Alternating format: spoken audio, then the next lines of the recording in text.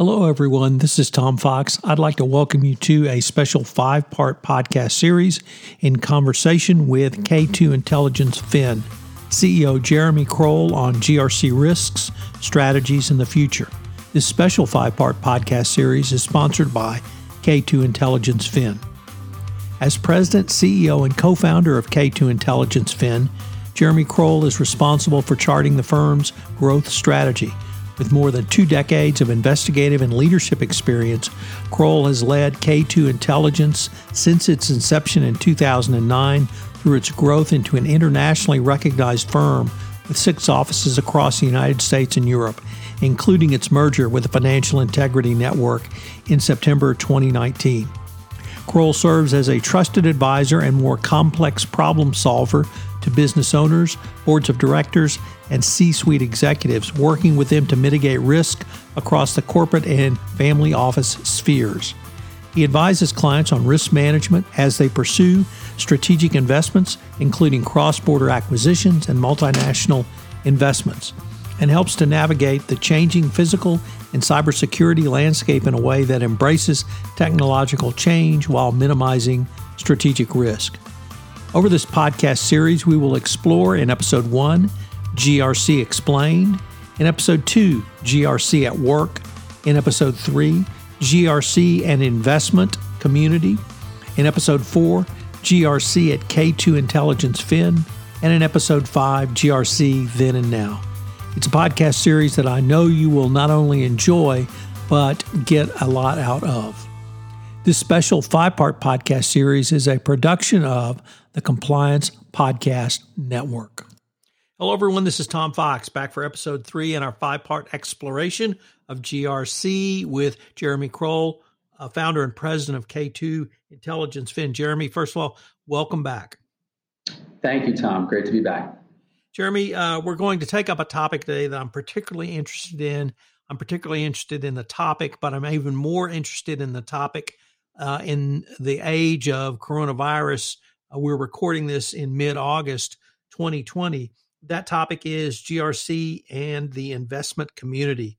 So I wanted to maybe start with what are some of the biggest takeaways when it comes to the investment community and GRC that you see? That's a great question, Tom.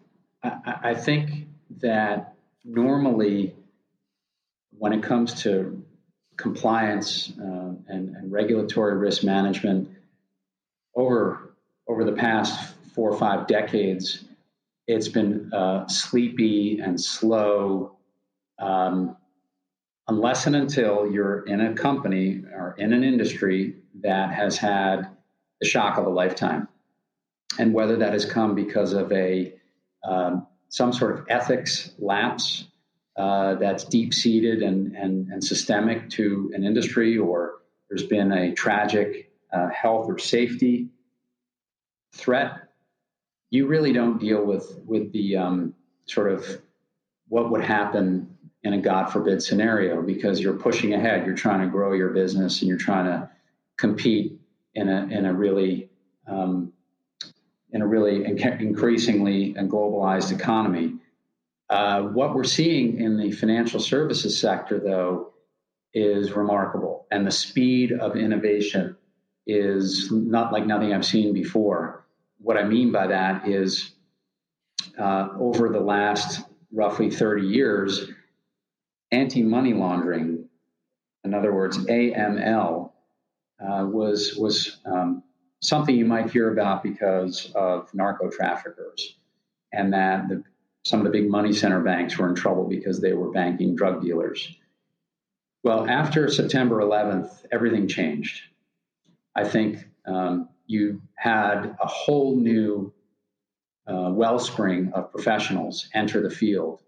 Either they entered it because they wanted to serve in government or they wanted to pivot in their careers and go from being an auditor, a lawyer, an in-house risk manager into this whole area of fighting terrorism through tracking, tracing, and reducing the threat of illicit finance.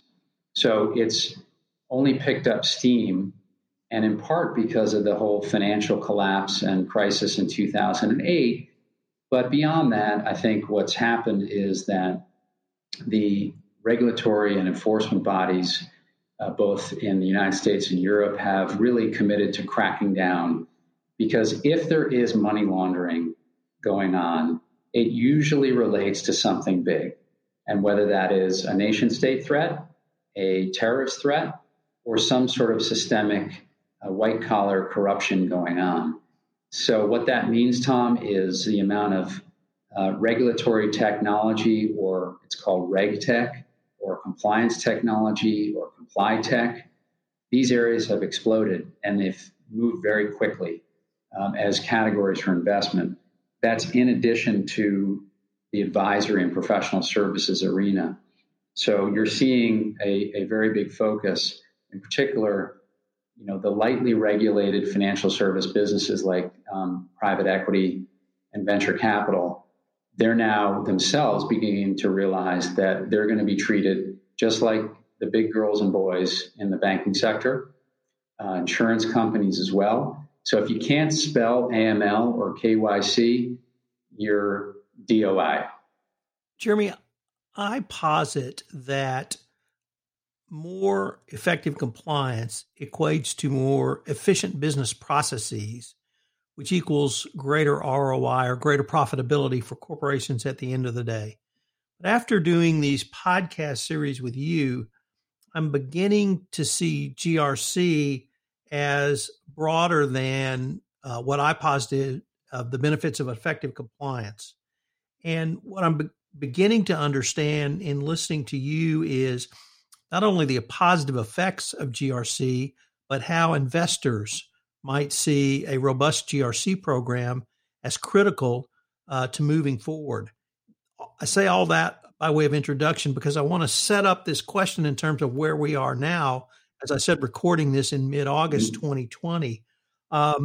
It seems to me that now investors, as we move to kind of out of the investment doldrums and M&A doldrums that we were in the first half of the year, investors are looking for companies to invest in with robust GRC platforms because they see that as a positive driver of profitability. Would you find that to be a fair assessment?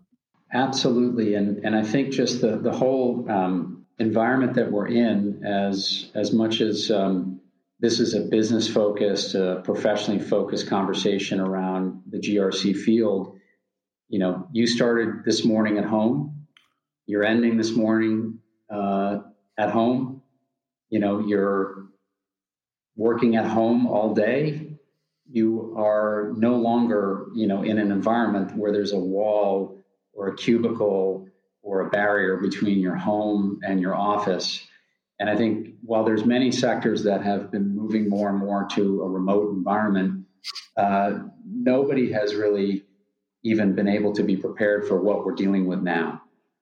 And particularly, industries where they felt you need to come into the office 9 to 5 every day. And I'm talking more about in the professional services world, the knowledge economy, intellectually oriented businesses. Not that, working in manufacturing and industrial and certainly in sectors where you have to go to site aren't intellectually challenging. These are businesses, when we talk about, for example, what organizations like the financial services sector is dealing with is they're now waking up to realize that they're in a climate where COVID-19 has dominated the economy, has dominated society, and has dominated one's personal life in terms of decisions one has to make. The whole notion that looking at different states or countries that are either governed well or not, they're either accepting or acknowledging the risk or they're not. They're either complying with the best practices and procedures that are being recommended or not. The ultimate goal was to flatten the curve, right? We've all heard that. And so I look at this environment as being completely dominating to our mindset. And so investors, it's interesting. They couldn't spell GRC last year. Now they can. Why? Because they're living day to day with an acceptance that risk is everywhere. And they're thinking, well, so what's the opportunity? Or at least the best ones are. In fact, the best ones really have been looking at this area for quite some time. So for those of us in the GRC industry, we're seeing a lot of inbound requests to invest in our companies. We're seeing a lot of interest in opportunities to partner with technology companies, or we're seeing the opportunity to partner with education businesses. So I think it's a unique period of time. It's not going to go away because, the effects of COVID-19 and the pandemic are still really hard to predict. It's not a question of whether it's going to impact us all. It's going to be a question of how deeply it's going to impact us. Jeremy, what have you seen in terms of the investment community addressing some of the challenges that you just articulated? Investors are worried about fraud. They're worried about cyber attacks. They're worried about their workforce that's increasingly working remotely and what they might be revealing, intellectual property or corporate secrets or customer data. So they're worried about privacy breaches. These are just a few examples of what investment firms are particularly concerned with, whether it's their own employee base or their portfolio investments. If I could turn now to the coronavirus health crisis and COVID-19, and of course the economic dislocation around this time, how has that impacted the GRC and the investment community from your perspective? And again, our focus is primarily around regulated industries, for example, the financial services sector. And I think the investment community is recognizing that two things. One, it's easier than people expected to work remotely. And so the workforce is distributed and that it is possible to run a department remotely, or it is possible to perform your work remotely and not actually show up in the office.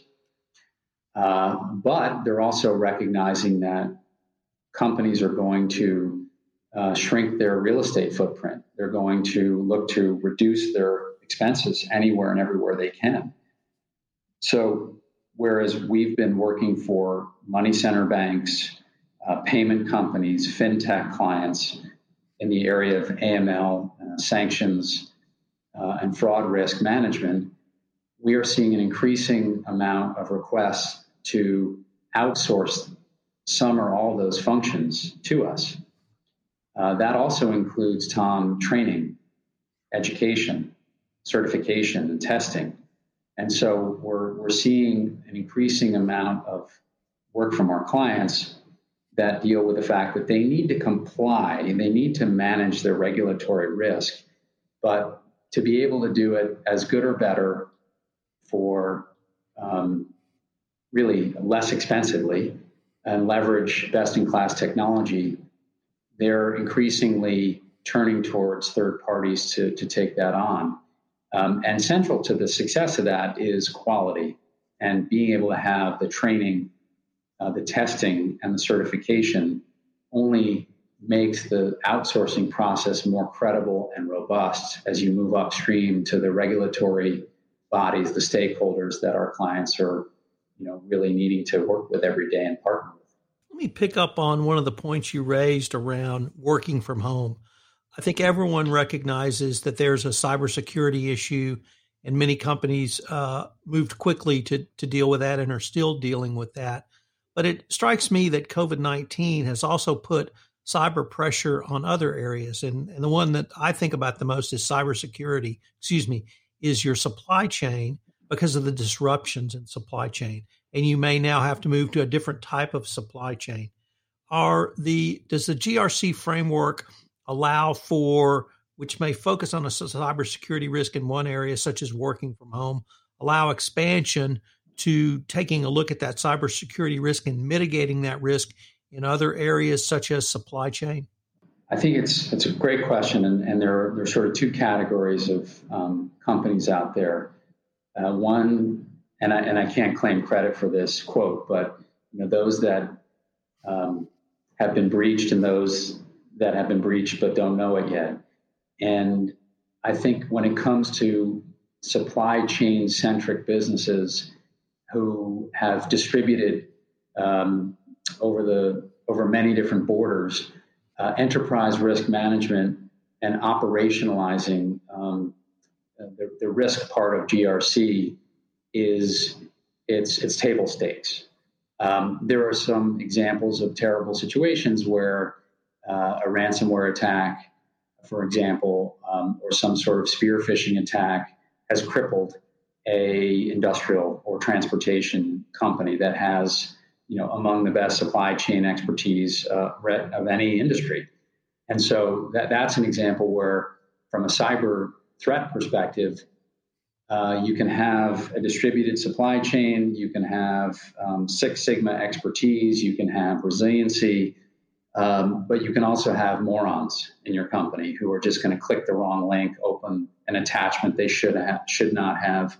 Look at the photos from last night's holiday party, and they pop it open, and the next thing they know it, they've infected the whole company. So there's that sort of level of threat that, any percentage of the population in your company is doing something dumb.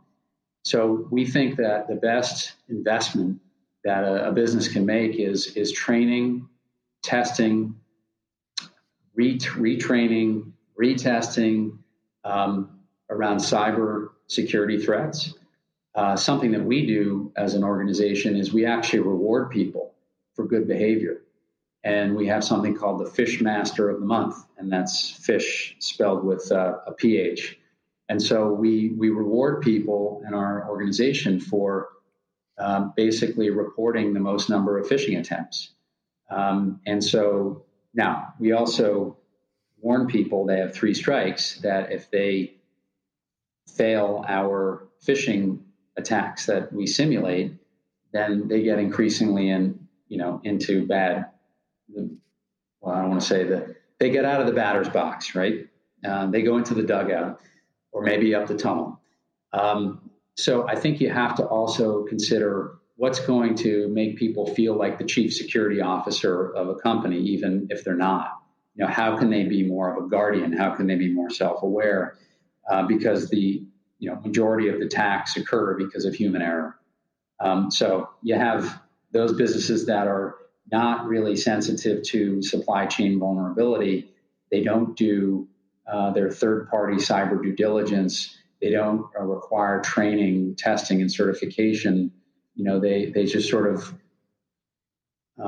frankly, operate with their heads in the clouds. These tend to be non-supply chain oriented type businesses, like not industrial companies per se or transportation companies, where we see some of the worst offenders are professional services organizations. They don't think about cyber risk because, it's just a different business model. And so it's not built into them that if the oil, well is knocked out from a cyber attack, no more oil, no more business. If the grid is knocked out, no more electricity. If a vessel is knocked off, no more product. In the professional services world, believe it or not, lawyers are some of the worst offenders. Auditors, some of the worst offenders. Believe me, I believe it. Yeah. So, this is a low bar to really seek improvement. And I think that if organizations are just more committed to training and awareness and not just punishing people for doing silly things, but actually incentivizing the right behavior, you might find that it helps. And in the COVID-19 environment, investors are very, very focused on cyber attacks, cyber risks. We just had a case recently where a client was holding an escrow of close to $10 million for their client, and the request came to wire the money. And our client said to the accountant of the ultimate client, "Are you sure?" And the wire request was going to an account in Hong Kong. And the client's accountant said, "We're sure." And the money left. Guess what happened? it was not the intended account in Hong Kong. And so 10 million bucks, gonzo, and you have now a supply chain risk. And it's two human beings, an accountant and a lawyer, who together have lost $10 million. The ultimate client doesn't care whether it was the accountant or the lawyer, they're going after both of them. And so I think a little bit of two-factor authentication would have helped, a little bit of a stronger system for preventing wire fraud from occurring.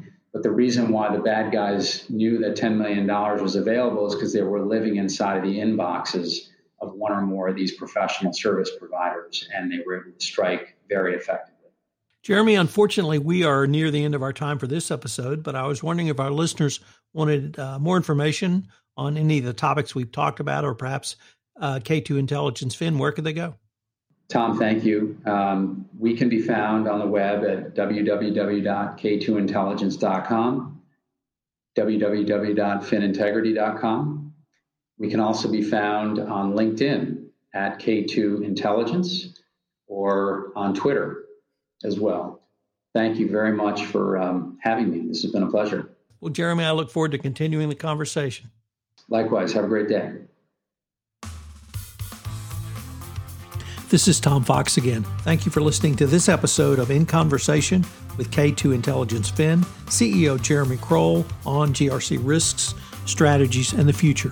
I hope you will join us again for another episode. This special 5-part podcast series is a special production of the Compliance Podcast Network. Thanks again for listening, and we look forward to visiting with you again.